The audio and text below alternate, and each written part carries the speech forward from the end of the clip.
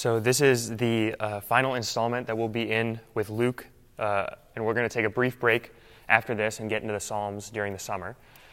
But I'm hoping that we're going to be able to finish off Luke with this story. I think that this is a very fitting place to end our study in this initial burst. So this would be week 10 so far that we're in Luke.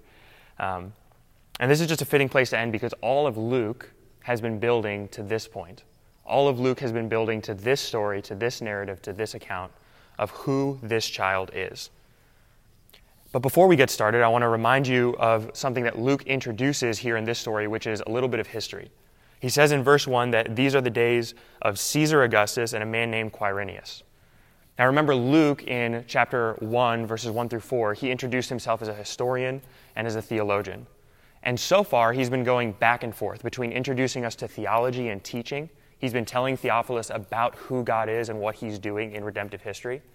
But also, Luke is telling us an accurate historical account. He tells Theophilus he's set about to make an orderly account of the things that have been made known.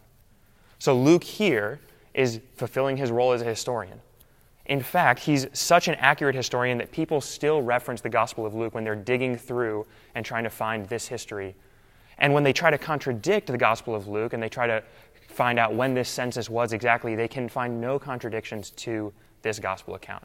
In fact, Luke is probably the most accurate first-hand account of this time period and this census.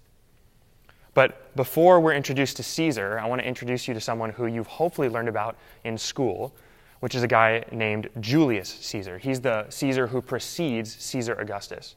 And Julius Caesar is the one who is famously assassinated in the Senate, betrayed by his right-hand men.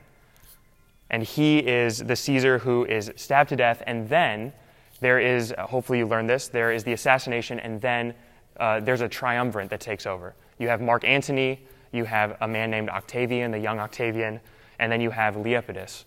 And this forms the first triumvirate, and after Caesar falls, Rome is in chaos. And the emperor and the empire is going to be divided, but these three form the triumvirate, and they seek to reestablish peace in Rome. And they do so successfully, but then Lepidus falls and he loses his seat of power, and now it's between the young Octavian and Mark Antony to decide how they're going to divide the kingdom. And Mark Antony goes down to Egypt and rallies Cleopatra and her troops, and then he squares off against Octavian, and finally they meet in this great sea battle known as Actium, and that is where Mark Antony ultimately falls and yields the empire to Octavian. That is a decisive victory for Octavian. And Octavian then goes from that victory to the Senate, to the empire, and is declared the new Caesar. And they change his name from Octavian to Augustus. His name now is Caesar, the title emperor, and Augustus, which means revered one. He is claiming a divine title with this name change. He is claiming to be a deity. Caesar Augustus is the man Octavian. And when he takes power, he takes control, he seeks to make himself out to be a god. And he does so successfully. In fact, Octavian establishes one of the most peaceful times in the Roman Empire. This is something you might have heard of as the Pax Romana. This is a time of great peace, great splendor in the empire. He establishes and builds all the Roman highways that will later be used by the apostles to spread the gospel out through all the known world. And it is in this time period in history that Luke is writing this gospel account and telling us about the birth of another king who we're going to be introduced to shortly. The story that we have here in Luke chapter 2, verses 1 through 20 is a story of contrasts. You have a few main contrasts that are told and contradicted throughout the whole story. The first contrast is the contrast of the two kings that we're going to learn about. The second contrast is the contrast of the two different worlds that collide, starting in verse 8. And then finally, you have the contrast of the two different responses, the response of the shepherds and the response of the Bethlehem natives. This story of contrast is telling us about the man Christ Jesus who is incarnate here in this text. Luke is writing a historically accurate account and then telling us about the birth of the God-man, Jesus Christ. So we're going to start off in verse 1. We're going to go verse by verse as we always do, and we're going to learn first and foremost about the two kings and the way in Luke paints a picture telling us about who God is and who Caesar is. He starts off in verse 1. He says, "In those days, a decree went out from Caesar Augustus that all the world should be registered." When he says here all the world, he's talking about the entire Roman Empire. the whole known world. Rome owned so much of the world. They had conquered so many lands that they can refer to it as the whole world. And Caesar Augustus is the most powerful man in history at this point. He has an entire empire, all the Roman soldiers, all the Roman armies, all the resources of Rome at his disposal. And from his mouth, when he speaks, they move. And when he speaks a decree. And he says, I want everyone under our empire to be registered.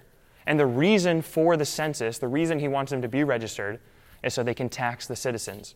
They want count of all who they've conquered, all who they rule over, so that these people can pay tribute to Rome. Caesar Augustus makes a decree, and out from his mouth, he makes a decree, he writes this, and everyone follows along according to his will. And yet, although it is out of the mouth of Caesar that this decree comes, it is according to the will of God that the decree is made. It is according to God's providence that this decree moves forward. And this is not news to us. If you've read your Bible for any length of time, you will remember the decree that Pharaoh makes when he says, kill all the children 2 and under in Israel. And it is through that decree that God spares Moses and saves him into the very throne of Pharaoh himself. And Pharaoh raises the child who will eventually lead the Israelites out of Egypt. And then Moses is led away for a time, and he comes back. And you remember the decree from Pharaoh that I will not let the people of God go. In fact, I stand opposed to this God who you represent. And then Moses comes back, and plague after plague after plague, and then Pharaoh finally yields and says, I decree that the people of Israel will go out and will send them with gifts. And you'll remember again the decree of Pharaoh to chase after the people of Israel. And all the while, God has told Moses, and he tells through Paul in Romans chapter 9, verse 17, that it is for this very reason Pharaoh was raised up, to make the name of God glorious. It is the decree of Pharaoh that brings about the glory of God. You'll remember the decree that Cyrus made to Ezra. In Ezra chapter 1, Cyrus says, you know what? We're going to rebuild Jerusalem. And this is not Cyrus's idea. This is God's idea to rebuild his holy city. You remember the decree of Nebuchadnezzar when he throws Shadrach, Meshach, and Abednego in the fiery furnace because they won't bow down to him. And you'll remember the decree when they are saved from that furnace by God himself, and the decree comes out that anyone who slanders the name of this God will be torn limb from limb. For truly there is no God who saves like this God does. All the decrees of all the most powerful rulers in all of history bow the knee to the will of God. And you remember ultimately the decree of Pontius Pilate when he washes his hands and he says, do with this man as you please. And when Paul testifies in Acts chapter 2, or Peter testifies in Acts chapter 2, he says, it is according to the definite plan and foreknowledge of God that this Jesus whom you crucified was laid up and resurrected from the grave. This is not news to us. Proverbs chapter 21, verse 1 says that the king's heart is a stream of water in the hand of the Lord. He turns it wherever he wills. There are kings and authorities in this world, but Paul tells us in Romans chapter 13 that behind every authority, every ruler, stands the God of the universe. And they would have no authority unless he had given it to them. And Jesus affirms that when he speaks to Pontius Pilate. He says, do with me as you please, because you would have no authority unless my heavenly Father gave you that authority. So Caesar, the emperor, Augustus, the revered one, he stands making himself out to be God, and yet he does the very will of the God he claims to stand in place of. And though he is trying to tax all of his people, God has a plan in place. In verse 2, it says, this was the first registration when Quirinius was governor of Syria, and all went to be registered, each to his own town. Now, in this point in time, commentators are all over the map. They're talking about how this isn't really the first registration. Quirinius was actually governor of Syria later in his life. But remember, Luke is an accurate historian. And there were many people who questioned what registration is going on here. In fact, there's another census that takes place in Acts chapter 5 that Luke specifically addresses, and that's the census that everyone says he's referring to here. But Luke is clear. He says this is the first census. There's another census he's talking about. He's a historian. He's accurate in his account. And you can find no fault in what he says. In fact, later documents actually affirm the testimony of Luke that there were other censuses that were made at the time of Quirinius. And all go to be registered, each to his own town. Now, this doesn't always happen, but remember, the Jewish people are people of tradition, family. They go to be registered according to their birthright, according to their hometown. And this was always true of the Jewish people. So here, Joseph, as we've learned already, is the son of David. He stands in the lineage of King David. And so when Joseph goes, he goes to the home of David, where David was born, in Bethlehem. In verse 4 it says, "And Joseph went up from Galilee, from the town of Nazareth, to Judea, the city of David, which is called Bethlehem, because he was of the house of the lineage of David. And he goes to be registered with Mary, his betrothed, who was with child." Joseph and Mary are from Nazareth. That's where they're native to. And you'll remember that in Micah chapter 5, verse 2, God testifies through his prophet that the son who he will raise up will be an offspring from Bethlehem. It'll be the Ancient of Days from Bethlehem. And so here we're left, remember we've already been introduced to Jesus, and we're wondering, how is this couple from Nazareth going to birth a child in Bethlehem? And right on the eve of when Jesus is to be born, the census comes out, and Joseph makes the trip with his young wife, and they go up from Galilee, up from Nazareth, into Judea, into Bethlehem. Why? Ultimately because God said so. God declares what he's going to have happen. In fact, in Micah chapter 5, verse 2, it reads like this. It says, "But you, O Bethlehem Ephrath, who are too little among the clans of Judah, from you shall come for me one who is to be ruler in Israel, whose coming forth is from old, from Ancient of Days." The Ancient of Days is referenced in Daniel chapter 7 3 different times, and it's specifically referring to God when Daniel talks about him. So here we have Micah and Daniel prophesying together about this one who is to be the Ancient of Days, God himself, who is going to rule over the people of Israel, and he will be born from Bethlehem. And it is for this reason, for this prophecy to be fulfilled, that Luke records this account, because he wants us to know that what the prophets said came true. John chapter 1, verse 1 says, "In the beginning was the Word, and the Word was with God, and the Word was God." And Jesus is from the beginning, from Ancient of Days. Although he is here manifest in bodily form, we know that he is from everlasting to everlasting. He is God, and no one can say that he is not God. All of Scripture testifies to this. He is divine. He is the very Lord. Verse 6 reads, "And while they were there, the time came for her to give birth. And she gave birth to her firstborn son, and wrapped him in swaddling cloths, and laid him in a manger, because there was no place for them in the inn." You'll remember that when Elizabeth gives birth, the preface is that when her time came, she gave birth. And here in verse 6 it says, "And when the fullness of time came for her to give birth, she gave birth. And Mary brings forth her son." And as Galatians chapter 4, verses 4 through 5 say, "But when the fullness of time had come, God sent forth his son, born of a woman, born under the law, to redeem those under the law." In the fullness of time, according to the definite plan of God, his plan sets in motion, and Mary delivers Jesus at the exact time when God planned for him to do so. And we've already met Caesar Augustus, the man claiming to be king, the first king, and now we meet the second king, the contrast that Luke is painting. The king of the ruler of the Roman Empire, and the king, the Son of God, born to Mary, laid in a manger. The Son of God is king just the same. It says she gives birth to Jesus. She gives birth to her firstborn son, and she identifies this child as the firstborn, and there's much debate about what he's talking about here when he records Jesus as the firstborn, but the most simple explanation is that, remember, Joseph is in the line of David, and the inheritance of the lineage goes always to the firstborn son. And so it is important that Luke records that Jesus was the firstborn of Mary, the firstborn of Joseph, because he is then set to receive the inheritance of the throne of David. He has a royal inheritance coming his way. And he is wrapped in swaddling cloths. Although he is set to receive a royal inheritance, he is wrapped like any other child in swaddling cloths. This is not a unique thing for the Savior. He doesn't get any special treatment. He gets wrapped up like every other baby gets wrapped up when they're born. He's born from the womb into the world, and he needs to be coddled and comforted and taken care of and wrapped in cloths. And we have this amazing contrast of the incarnation.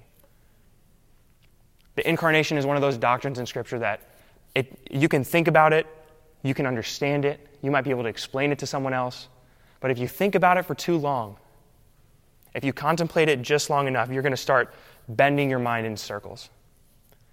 Philippians chapter 2, verse 7 says it this way. It says, He emptied himself by taking the form of a servant, being born in the likeness of men. God empties himself and clothes himself in the flesh of humans, clothes himself in the weakness of humanity, takes on the flesh of the very ones who he's coming to save. And yet he is God Almighty. As Luther says it, and it's one of my favorite takes on the incarnation, he says that while he sustains the world with the very power of his hand, he also simultaneously suckles on his thumb. This is God and a child. It's amazing. And he doesn't get any special treatment. In fact, he not only humbles himself to the form of clothing himself in human flesh, he also humbles himself to the scorn and the shame of being born in the place where animals live. He gets laid in a manger, and a manger is a feeding trough. It's where all the local animals in the house would have fed out of.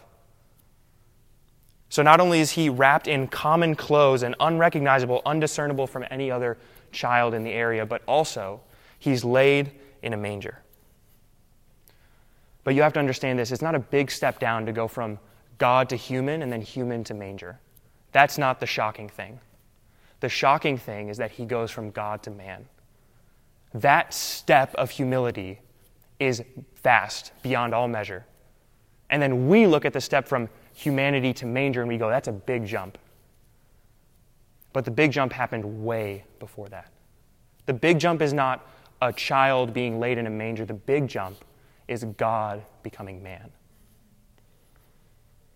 And we have here the tale of the two kings, the contrast painted between Caesar Augustus, the king who is a man who seeks to make himself God, and then we have God, Jesus, who makes himself man. And you have the two kings, Caesar Augustus, who obtains all the power he has and wants everyone in subject to him paying tribute to his authority. And he sends decrees out to make sure that this happens. And he sends out soldiers to make people pay to him. And yet God sends himself to earth to make a payment on behalf of us.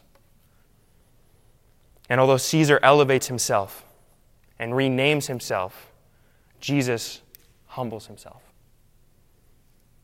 and also takes on another name. It's not really, by the way, a tale of two kings. There's only one king. Caesar is a farce. He's a stand-in. He's a sham. A temporary placeholder and painting a picture of what a real king ought not to be like. Only Jesus is king. So after we are introduced to the two kings, Luke is going to shift scenes, and he's going to start painting the picture of another contrast in this story. He's going to paint the contrast of the two different worlds. In verse 8 it says, "And in the same reason there were shepherds out in the field, keeping watch over their flock by night." This is the first world that we're introduced to. World number one is the natural world. The world that is filled with all of the things that you and I understand. Animals and day-to-day tasks and activities, work and rest, and some pretty mundane jobs like a shepherd taking care of their sheep. This is world one. This is, by the way, a lowly place to be. Shepherds are a lowly group in society. They're not Pharisees, they're not rabbis, they're not kings. They're shepherds. They take care of filthy animals. And in fact, the shepherds had to work all week long, so they were also considered ceremonially unclean because they couldn't partake in the Sabbath rest like the rest of the Jews could. Here are shepherds watching their sheep. This is the first world we're introduced to. And this first world is completely unaware of what is transpiring in that same region. We have God over all creation, clothing himself in human flesh, the biggest event in human history. And yet these people are completely unaware. This describes world one perfectly, by the way. People who are ignorant to the very workings of God himself. People who are unaware, who are blind to the supernatural. And then in verse 9, we're introduced to the second world. "And an angel of the Lord appeared to them, and the glory of the Lord shone around them. And they were filled with great fear." They were greatly afraid. The second world is the real world, the supernatural world. a world that is aware of God. And the reason it's supernatural, the reason it's vibrant, is right in the middle of verse 9, that the glory of the Lord shone around them. This is the Shekinah glory, the glory that fills the temple, the glory that fills the mountain when Moses is standing there. And Moses, who stands just in the near presence of the Shekinah glory, his face glows so brightly that the people of Israel want to stay away from him. And he has to cover his face just to be in the presence of the people. And when the Shekinah glory sets in on the camp of Israel, you'll remember God gives them all the commandments, all the laws that they have to follow so they can remain clean, so that the very wrath of God doesn't pour out on the people, because you have a holy God in the midst of sinners. And yet here, World 1 is so blind, so ignorant to what's going on, that heaven cannot help but burst forth and tell the world about what's going on, because they're completely unaware. And the glory of the Lord shines forth. It bursts forth. And when it does, the shepherds are filled with great fear. And this is a good thing. We know that in Proverbs chapter 1, verse 7, it says, the fear of the Lord is the beginning of knowledge. And Proverbs chapter 9, verse 10, it says, the fear of the Lord is the beginning of wisdom. Fear is a great place to start in response to God's glory. You have people like Jeremiah the prophet who look on the very glory of God and they stand in fear and they recoil against the glory of a holy God. And we have people today who are so unaware of God, so dead to the very works of God himself, that they scorn God and they laugh him and they look at his law and they turn it aside and say, we can do without this God. He's not real. This world and this creation is beautiful, but we can explain God away and still have all these things. These are people who do not fear God. The fear of the Lord is the beginning of knowledge. In verse 10, these angels have something to say. And the angel said to them, by the way, this angel isn't named, but it could be Gabriel, right? He's been on mission this whole time. Might as well keep going. Verse 10 says, and the angel said to them, fear not, for behold, I bring you good news of great joy that will be for all people. The first part of the message of the angel is broken up into three parts. It's that I will bring you good news. And this good news is the same as the gospel, that there's a Savior who is born to you. And this good news is going to bring you great joy. And the joy of the response of hearing the gospel is profound. It is vast. Great joy is a right response, by the way, to the good news. And then he gives a third statement about this good news, and he says it will be to all the people. The gospel doesn't just come to the Jews. The gospel doesn't just come to the learned. The gospel doesn't just come to the academically wise. In fact, it starts off with the humble shepherds, and it bursts forth from there. It will be to all the people. John 3:16 says, God so loved the world that he gave his only begotten Son, that whoever believes in him shall not perish but have everlasting life.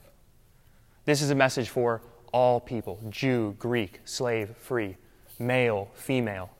Because in Christ there are none of these divisions. Christ breaks down every barrier that we could possibly imagine. This is a message for all people. Not just your friends, but the people you don't really like talking to. The message is for them as well. Not just for who society deems worthy, but also for who society casts aside. Not just for the Jews, but also for the Gentiles. Remember, Luke is writing to Theophilus, a Gentile. He's going to make sure that Theophilus knows that from the very beginning, this gospel message was for all the people. And he goes forward then in verse 11. He continues and he says, for unto you is born this day in the city of David a Savior who is Christ the Lord. This is unlike any other statement about who God is in Scripture. In fact, these three words occur no other time together like this in the entire New Testament. He identifies this child as a Savior, as Christ, and as Lord. Those are all titles. Savior is the one he starts with, and that's a good place for us to start as well. Isaiah 43:11 says, I am the Lord, and besides me, there is no Savior. Only God is a Savior. And yet here, when the angel identifies the child who is born in Bethlehem, he identifies him as a Savior. Not a Savior, the Savior. He's the Savior of the people of Israel. And God says, besides me, there is no Savior. So this child, if he's a Savior, he must be God. He's a Savior.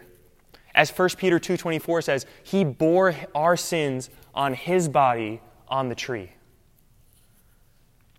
He is a rescuer of his people. Jesus is not coming to earth to take on the likeness of man to teach morally wise lessons. He's not an ethical teacher. Humanity's lack of morality is a symptom of a deeper problem, which is our lack of an ability to understand God and his moral law. And we suppress the truth, as Paul says, not because we love suppressing the truth, but because we hate God. And it's just a symptom of a deeper problem, the fact that we are not right with God. So he doesn't come to deliver ethical lessons. He's not a preceder to Gandhi. He comes as a savior of his people because they need a savior, not more teachings. They have rabbis, they have Pharisees. They need a savior. He comes not as someone who's there to fill in the gaps of your life where you feel unfulfilled. Again, he does that, but as a byproduct of the fact that he first and foremost saves you from your very sin, which has enslaved you to begin with. He springs you free from that, and then he invites you to walk in his life, which is far more fulfilling than what you were pursuing before him. He's a Savior. The second title that he's identified with here in this passage is as Christ. Christ is the name for the Anointed One, the Messiah, the one who's going to stand in David's lineage. He is Christ the Lord, the Anointed One of God, the Holy One of Israel, the one who goes forth as the chosen one among God's people who's going to lead them out.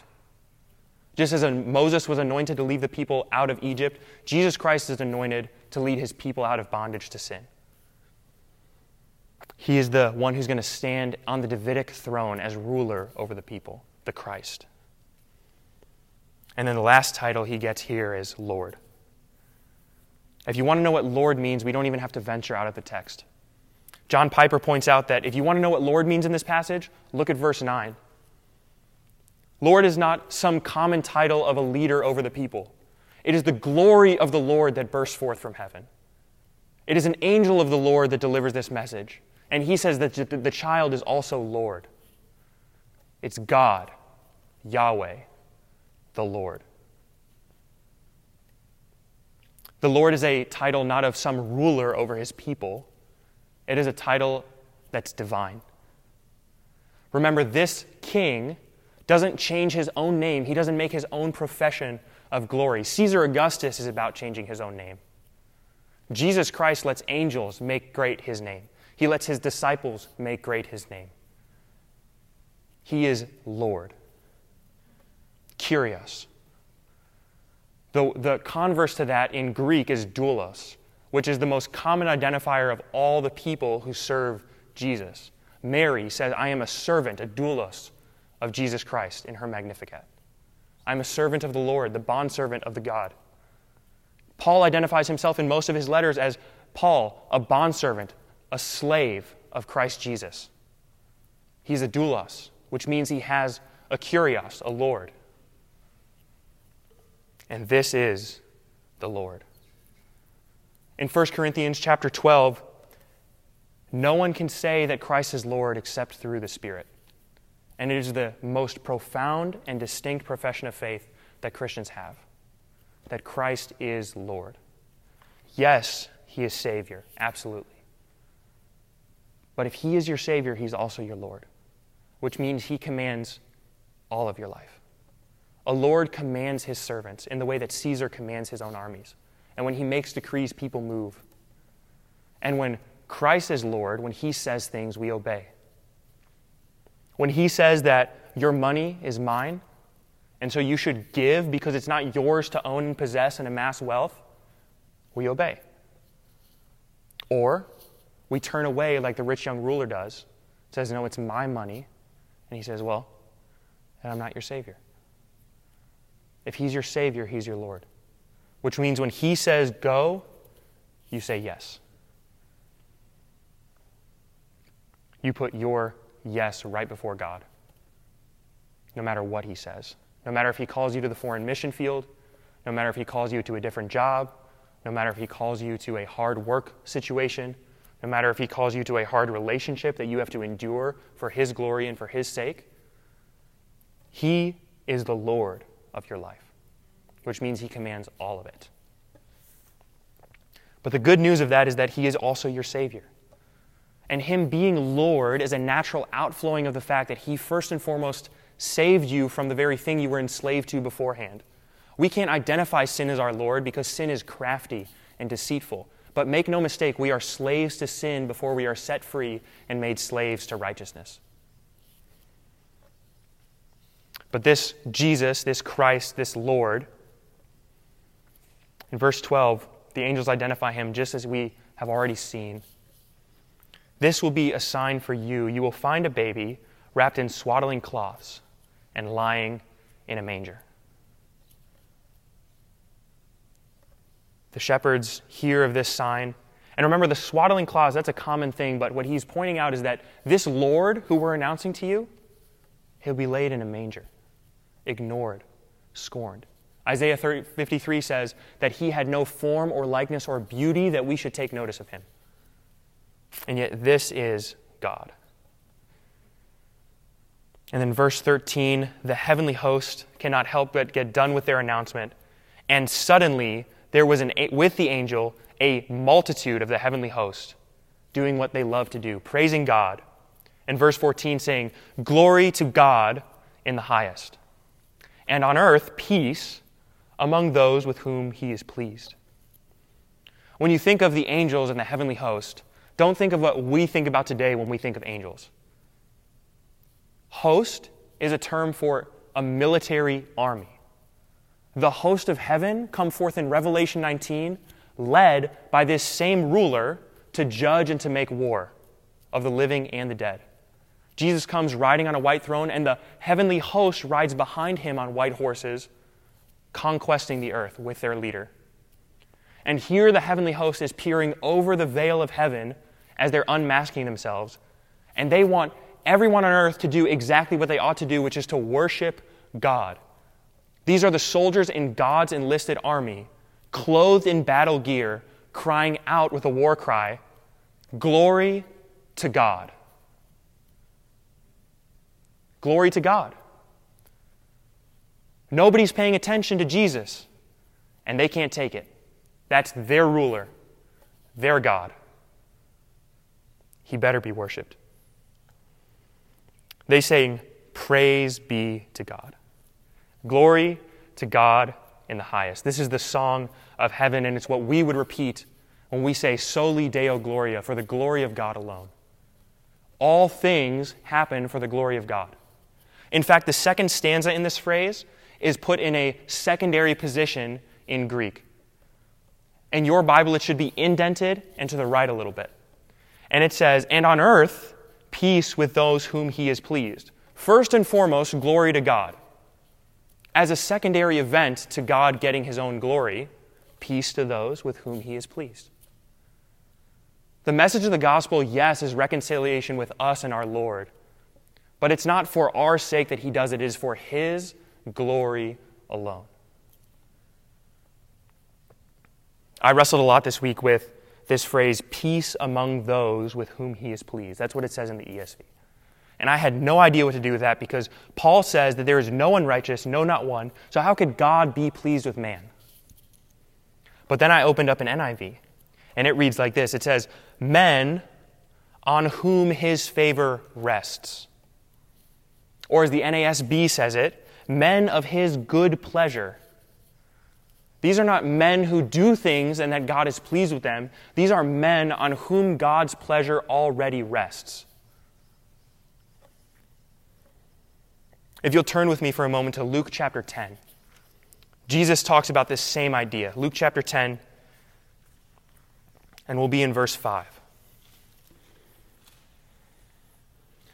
This is when Jesus sends out his disciples to go and declare the gospel, to call sinners to repentance. And he says, starting in verse 4, I'll give you a little runway in. He says, carry no money bag, no knapsack, no sandals, and greet no one on the road. You're on a mission.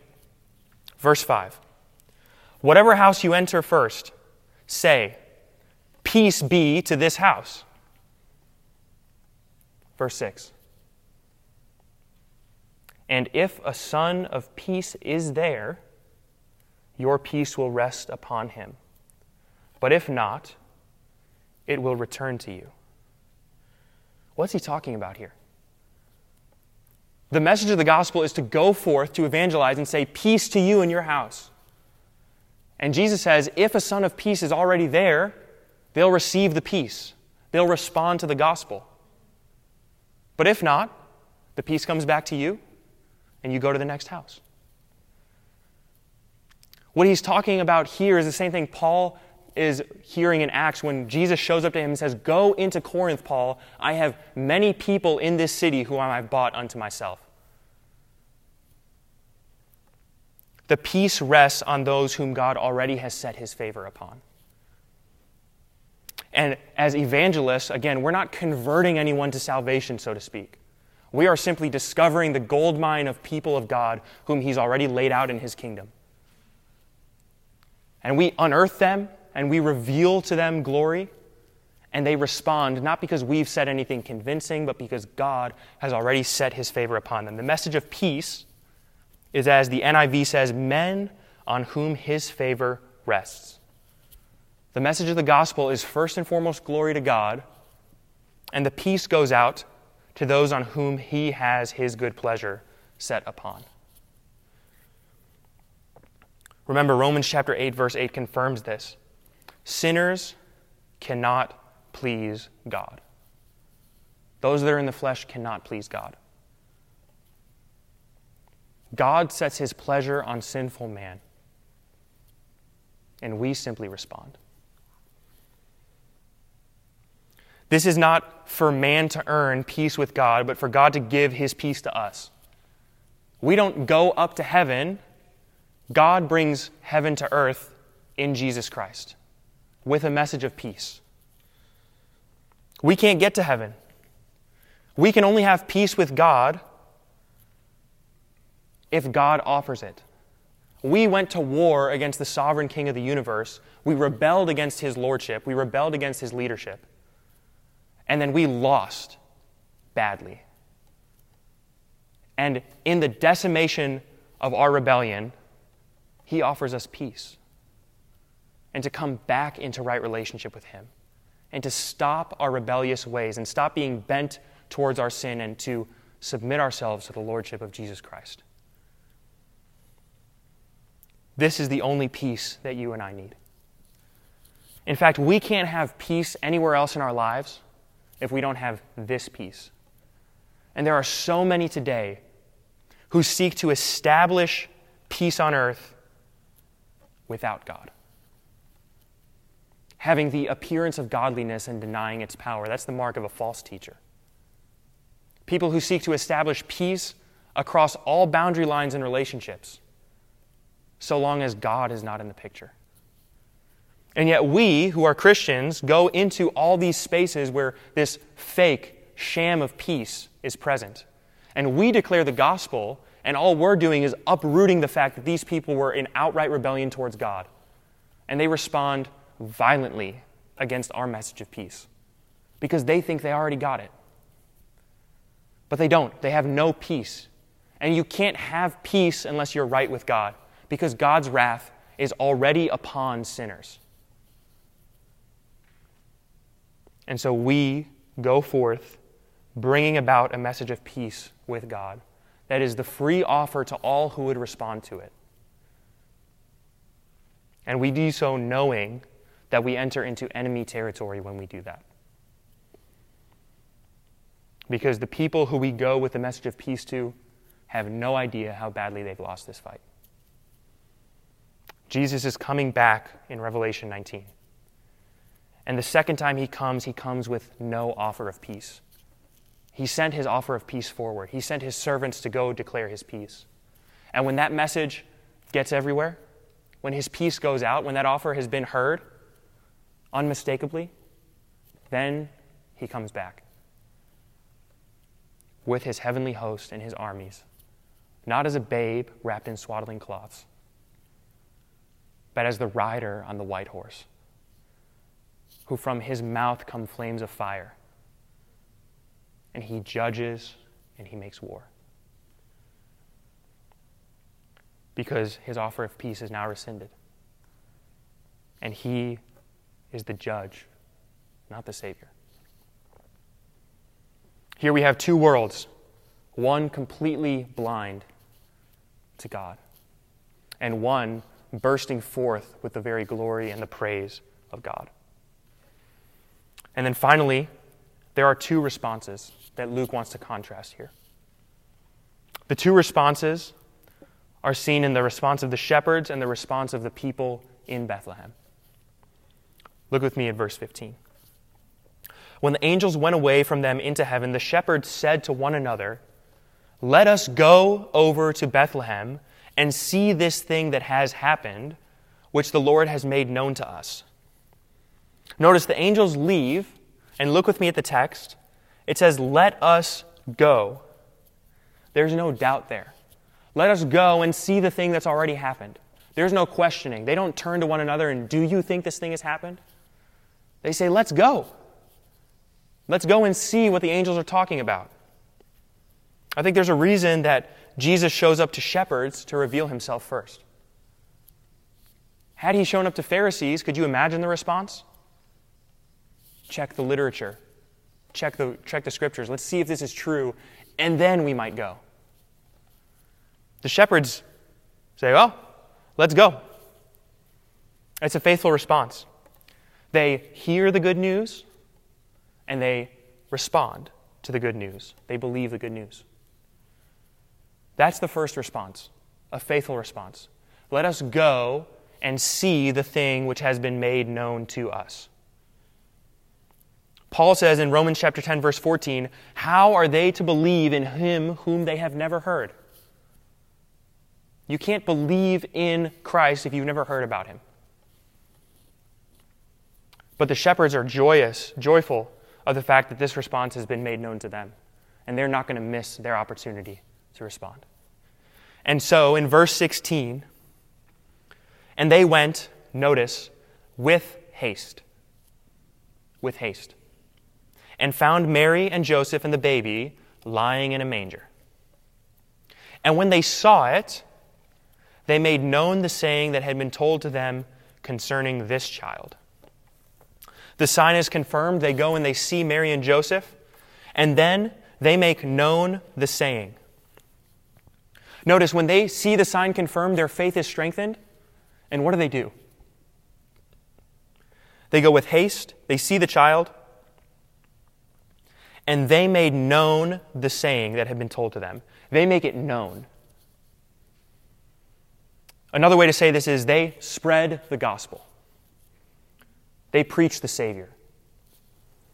They proclaim the message of peace. They declare the redemption that's coming through the child. They're announcing the birth, just like the angels did. They make known when the sign is confirmed. Notice it doesn't say they see the sign confirmed and they go back into their lives and they try to live more holy in response to God. They just try to live a more pious and, worthwhile life. They don't think the gospel is going to spread through diffusion, that it's going to they live their life and it's going to rub off on everyone around them. They know, just as the angels modeled for them, that the gospel must be declared. It must be preached. It must be stated, proclaimed.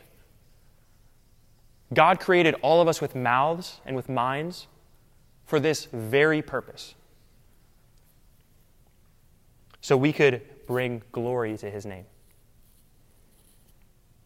I think this is a challenge for us because I think that most often we hear the first response and we internalize the message and it terminates right there.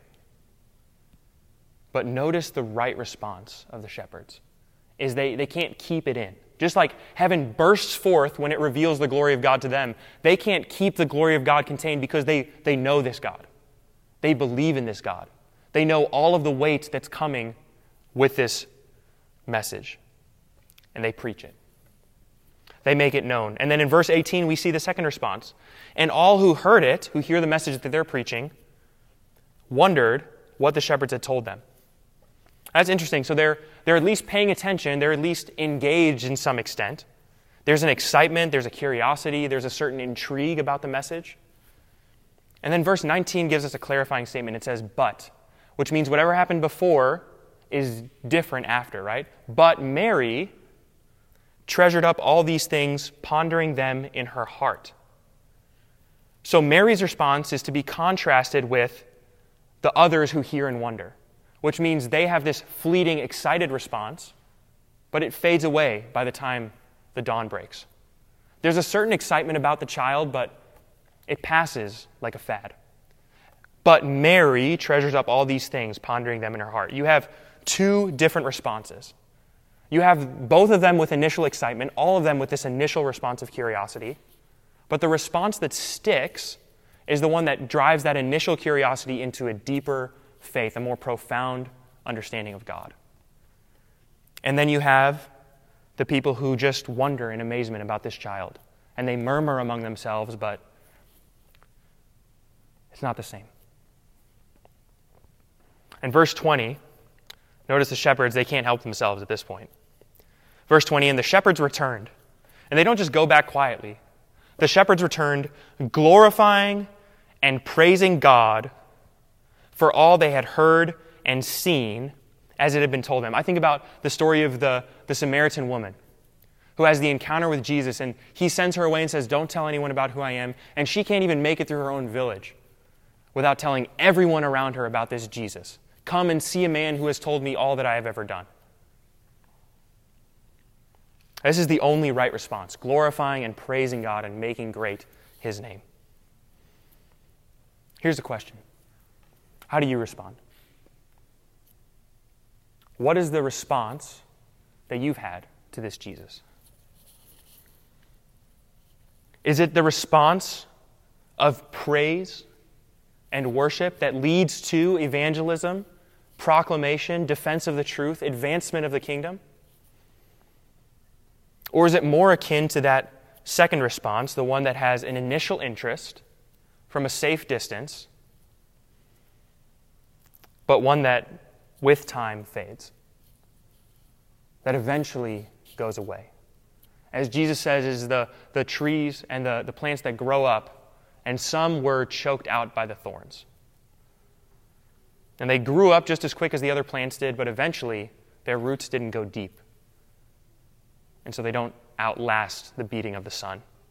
And Paul says to work out your salvation with fear and trembling, for it is God who works in you both to will and to work for his good pleasure. And that it is the perseverance of the saints that Paul encourages us towards. He says, run the race as though you are to obtain the prize. He says, brothers, not that I've already obtained it, but I press on to make it my own, just as Christ Jesus has made me his own. And you and I are in that boat where we seek to endure, to faithfully suffer, to endure long suffering for the sake of God's glory, to advance the gospel and the kingdom of God. There's two responses. And you have a choice. Remember, there's two kings, the king of this present world and the king of all creation. The thing about the king of this present world is he's not around even for Jesus' earthly ministry. He eventually dies, just as Rome eventually falls, just as all empires eventually fall. And whatever government you trust in, know that it is not the answer. It is not your salvation. Government is a fleeting king.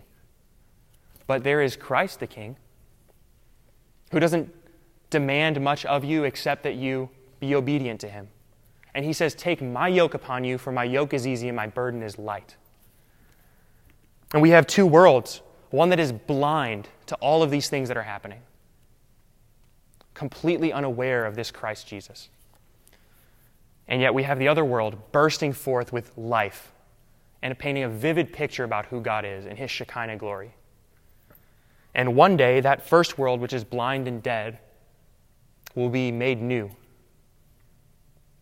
with the glory of God once again flowing freely.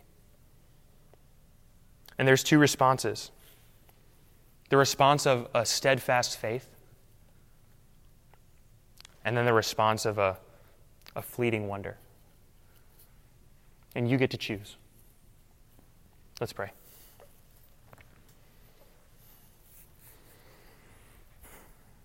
Lord God, I pray that the truth of your Son coming down from his throne, emptying himself, clothing himself in humanity, living a righteous life, and dying on a cross,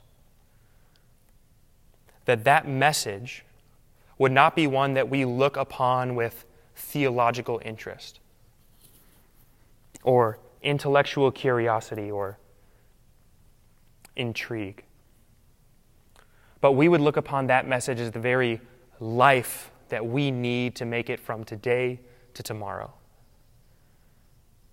and from this week to the next.